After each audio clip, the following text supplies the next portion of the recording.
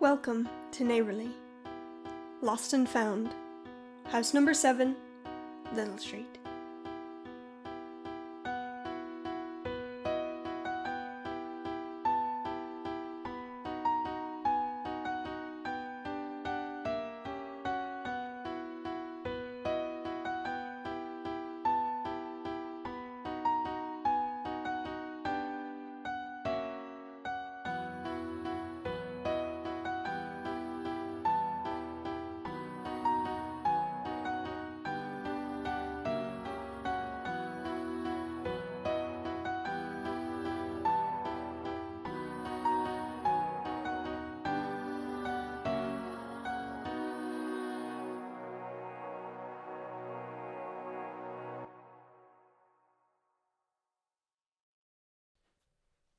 On the short dividing wall that fits neatly between number 7 and 8 of Little Street, there sits a cat.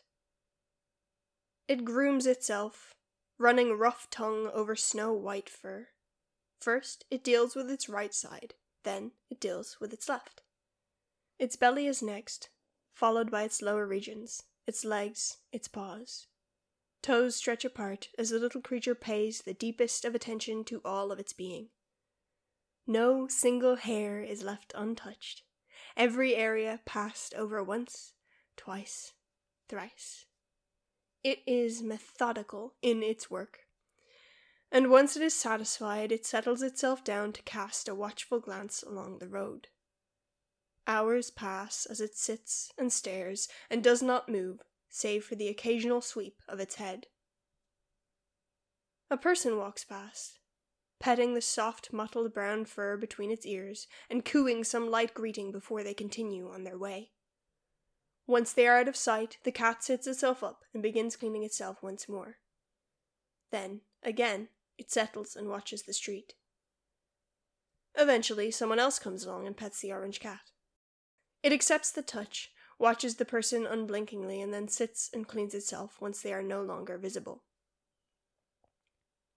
The next person to wander along greets the greying feline with a full-bodied pet, complete with ear scratches and a touch to its nose, accompanied by a soft boop of a noise. The cat does not move from its spot. It sits, it watches, it greets, it cleans. Its fur continues to be pure black, or was it a soft, sandy brown? Ginger, perhaps. And it does not make a sound. It is guarding number 7, Little Street. Number 7 is a normal house. It has walls and a door and a roof, presumably. Windows, for sure. The front door has a knocker and a bell, and proudly displays the number 7 in a large but simple font. Within the house lives a person. They are a person in the same way that the cat is a cat. They are shaped like a person. If you were to talk to them, they would sound like a person. Not that anyone ever does talk to them or ever has. They do not laugh, but if they did, it would sound like the sort of laugh a person would have. They have a face, as a person usually does. They have the standard features, a nose, some eyes, a mouth, some ears. They have hair, or they're bald. They wear glasses, or they do not. Sometimes they have piercings, sometimes tattoos. They wear clothes, of course. Most of the people on Little Street do. Name an item of clothing and they will have worn it. If not now, then at some point in the past or the future. If you looked upon the being who lives within number 7 Little Street, you would assume them to be a normal person. And that is exactly what they would like you to think. No one remembers when number 7 became occupied. No one knows when the house was built. You could ask, of course. You could walk down the entirety of the street, knock on every door, and ask those 2 questions. When did the occupant of number 7 move in? How long has the house been there? No one could tell you. Number 7 has always and never been occupied. The building itself is both ancient and brand new. It is ever changing and ever the same. The person has a routine that they do not deviate from. At a certain time in what could be considered the morning, the front door of number 7 opens, and out they step. Imagine them looking however you'd like them to. That is, after all, the easiest way to discern their appearance at any given time. Once the door has silently swung shut behind them, they approach the cat on the wall. The cat, forever guarding, does not move, save for a twitching of an ear in the direction of the being. A hand, small and delicate, or perhaps large and calloused, touches the feline upon its head and rests for a moment. For the first and only time that day, this day, any day, in fact, the cat closes its eyes. Fingers trail their way down the length of the cat, touch, feather light, no matter what the digits might look like. The creature, usually silent, lets out a pleasured little purr of a noise as it presses into the attending hand in a way that it simply does not when passerby greet it. It is enthralled by the touch, and the being spends a fair amount of time simply standing there, giving their companion as much love as it may desire. Once the greeting is complete, the being removes their hands, and the cat's eyes open once more. It sits, lets out one last purr, and then returns to its vigil. The cat does not clean itself as the being walks away. It will clean itself only after a passerby has greeted it, and then it will continue with its duty. This is the cat's routine, and this is what it has always been. No one knows where the being goes each day. You could follow them, if you really wanted to, but you would lose them almost as soon as they leave Little Street. And, unfortunately for you, once you have lost sight of them, you will not find them again until they return, many hours later. They greet the cat, this time only with a simple brush of a finger against an ear, and then they retire into number 7, where they will stay until a new day requires their attention. This is the being's routine, and this is what it has always been. Until today. Today, the being does not simply greet the cat and enter their abode. This is primarily because there is a human sitting upon their wall. Idly kicking their legs out, they look to be perfectly content as they coo over the cat-shaped creature that sits beside them. The stranger starts at the appearance of the sole occupant of number 7, and immediately jumps to their feet, an almost nervous smile tilting their lips. They stumble out a greeting, and offer a hand for the person to shake. "I'm Bentley." Bentley, they are actually a person by the way, and not just person-shaped, has a pleasant smile, startlingly bright eyes, and what some would call an interesting fashion sense. A plaster cast holds their wrist stiffly as it hangs by their side. The being does not immediately take their hand. There is a slightly awkward pause as they stare at the appendage, almost wondering what it is for, before they shake themselves out of their stupor and grasp it lightly. They shake, and an almost imperceivable smile claims their features. They don't say anything. In their defense, they've never actually spoken to anyone before. Well, not in the time I've known about them, at least. The shake lasts perhaps a little longer than is necessarily normal for a greeting, and it only ends when Bentley carefully extracts himself out of the person's touch. Bentley looks nervous. This is probably because they have just shared a period of prolonged eye contact with someone who did not offer a name, while standing outside of said someone's house, which they were effectively barring them from entry. The cat lets out a softly curious yell. Bentley jumps into action, the feline reminding them of their business, and with a quickly returning smile they begin their explanations. "You probably don't remember me. That's fine. I was in a car accident last month." The being's gaze flickers down to the cast. They do, in fact, remember. The being does not forget. The long street they had been walking down was softly winding. Shopfronts adorned most of the buildings that flanked the road, in and out of which stepped pedestrians. Hands full of their spoils for the day, as they nattered to those who accompanied them, most too caught up in their own lives to even begin to consider those of others around them. The occasional vehicle made its way down the concrete strip of road, each as careful as the next, amongst the bustling crowds that walked the pavement. The being was alone, as they always were, wandering, watching. No one paid them even the slightest bit of attention as they deftly weaved their way through the stream of people. It was like they didn't even exist.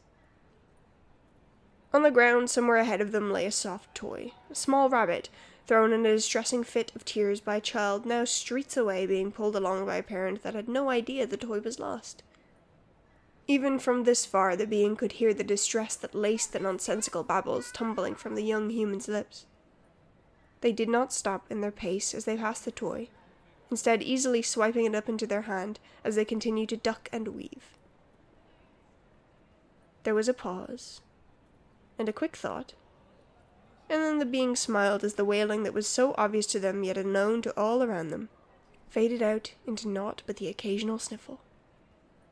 Their now empty hands returned to their sides, and far away the child clutched its once lost toy. A few more helpful acts were completed, some bigger in consequence than others, but none that received a personal thanks. No one could tell that it was the being who was helping with the events after all. They easily continued their way down the high street, unseen and unnoticed, as they carried out their tasks for that day, as and when the opportunities arose. They witnessed the car come careening around the corner moments before it actually happened. They heard the screeching of tires and the blare of a horn, the shouts of onlookers and the panicked wail of the injured. It had not happened yet, but they saw it nonetheless. Even the humans around them could hear the car as it approached, though none knew what was to happen. A short breath was inhaled, and a couple of fingers upon the being's hand twitched. Though the car did still come careening around the corner, it did so a fraction of a second later than it would have without intervention. An accident that would have affected Manny, and for years to come, instead became a simple bump, a lightly scratched paint job, and, unfortunately, a broken wrist. Not everything can be avoided. Approaching the scene as the drivers clambered from their still intact vehicles, the being gave the cars and the nearby pedestrians a once-over, aware that none were irreparably damaged, but wanting to check just in case. As they passed, the passenger side door of one of the cars opened, and out came a person, wincing as they delicately supported their wrist. The passengers' eyes met those of the being, and they found themselves freezing, though for barely a moment before they hurried their way along to continue their tasks. When they returned home that day, they had barely registered their faithful companion, not even greeting the little thing as they pushed their way into number 7 and let the darkness within surround them. The inside of the house does not exist. Not in the way you'd expect it to, at least. Whilst the outside walls of number 7 are tangible and seated firmly in Little Street, the innards are definitely not. Imagine the front door as a portal, if you'd like, that leads from Little Street to this other place that is slightly out of sync with the rest of the world.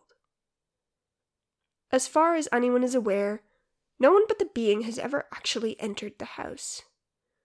The room within, or the dimension, or whatever you'd like to call it, is linked to the being's very essence. It forms its structure along the thoughts and needs of its occupant, and after a short period of calming darkness, it began to create. The being stepped forward, and from beneath their foot a floor began to ripple itself into existence. It spread out ahead of them, unfolding from the void to form a corridor beset with what must have been hundreds of doors. They ignored them all. They ignored the doors small enough for a gerbil, and the doors tall enough to easily accommodate a giraffe. They passed rounded doors, and doors with painfully sharp angles. They didn't spare a glance for brightly coloured red and orange doors, or even the one door that was labelled, a single word scribbled on pastel blue wood, Wilbur. None of these doors were where they were going. That one up ahead, plain in style with pearlescent sheen, their steps quickened. Before they even reached the door, it unlocked itself with a soft click, and with one unnecessary yet calming breath, they stepped inside. Before them lay a memory. A version of them, presumably from the past, though time isn't always the most linear of things, stood nearby, fluidly signing sentences to someone who watched them with bright eyes. A story was being told, one that had the other person laughing and grinning, absolutely enthralled by all that was being said. Once the being had concluded their story, they clapped their hands together, and when they slowly opened them, a diorama unfolded in their palms like a pop-up book. The person audibly gasped, and the being from the present smiled softly. They flicked their hand, and another memory emerged. Once again, the being was accompanied by a person. They looked to be someone different this time. They sat with their back to the being, legs crossed upon the floor and eyes closed as they gently swayed to the beautifully haunting melody that tumbled from the being's lips. When the tune ended, the person opened their eyes, bright as the moon, and turned to request another song. The being of the present settled themselves down on the floor of the room and waved their hand. More memories emerged, and they watched their other self with the different people who all shared the same bright eyes. Bentley, the person who now stood before number 7, wrist wrapped in a marker-decorated plaster cast, gazes at them with oh-so-familiar eyes. Their silence in response to Bentley's statement is apparently telling. "You do remember. Okay, look." An almost chuckle leaves them as they rub the back of their neck with their non-injured hand. "I don't know how, but I think you saved us. Me. In the accident. It felt like it should have been so much worse than it was, and when I got out of the car and I saw you, I just sort of knew." At this, the being is vaguely uncomfortable. They haven't been approached in relation to their helpful habits before, and they are not entirely sure if it is best to approve or deny the assumption. Again, Bentley seems to know what their silence means. "You don't have to admit it, if you don't want to. That's okay. But I'd like to say thank you, if I could. Maybe by taking you to dinner, or just out for a drink if you prefer." Whilst the being does not need to eat or drink, it is an activity they partake in occasionally. Whether to enjoy the flavors presented to them, or simply for something to do whilst people watching. And to be in the presence of those eyes once more. "Yes, please." Much like their appearance, their voice sounds exactly as you would like it to sound. Bentley hears a voice that is familiar in a way they cannot place, and finds it comforting to no end. Their smile, previously tinged with an uncertain nervousness, transforms into one wildly excited and genuine, and they bounce on their toes slightly. "Fantastic! Are you, free now, or?" Bentley and the being make their plans.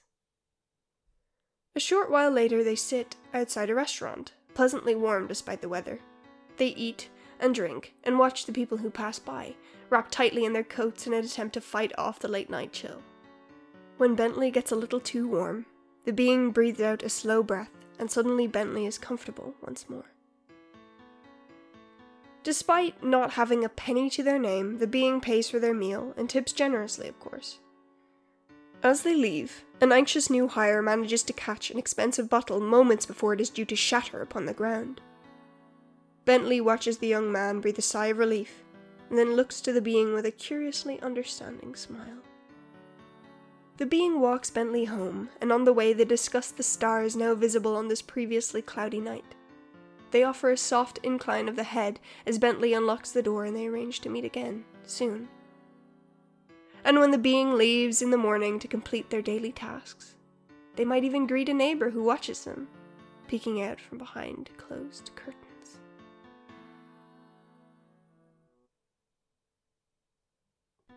Neighborly is distributed under a Creative Commons Attribution Share-alike 4.0 international license.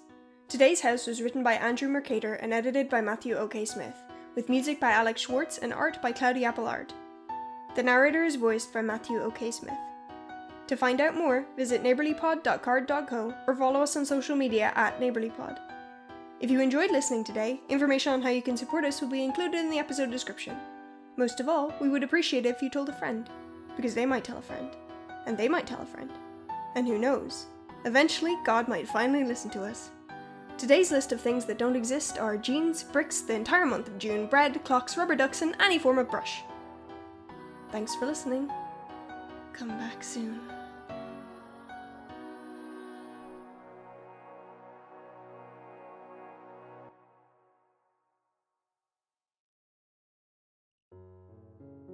Hello there, citizen. You've lived in Guild City for a while now. Maybe you've wondered, when you wake in the morning and retrieve the letters tucked neatly into your postbox, just where your mail comes from. It comes from the night post, of course. Those faithful couriers deliver it while you're sleeping. All the better that they stay out of sight and keep the unseemly strangeness that follows them out of our city, in the skelter where it belongs. Ahem. If, for some reason, you'd like to know more about Guild City's conscripted couriers and the burden that chose them, their secret hopes and fears, the ancient, untamed threats that hound them on their nocturnal journeys, you have only to listen. The Night Post is a supernatural audio drama by an all-LGBT team, delivered weekly in dead of night to wherever you listen to podcasts.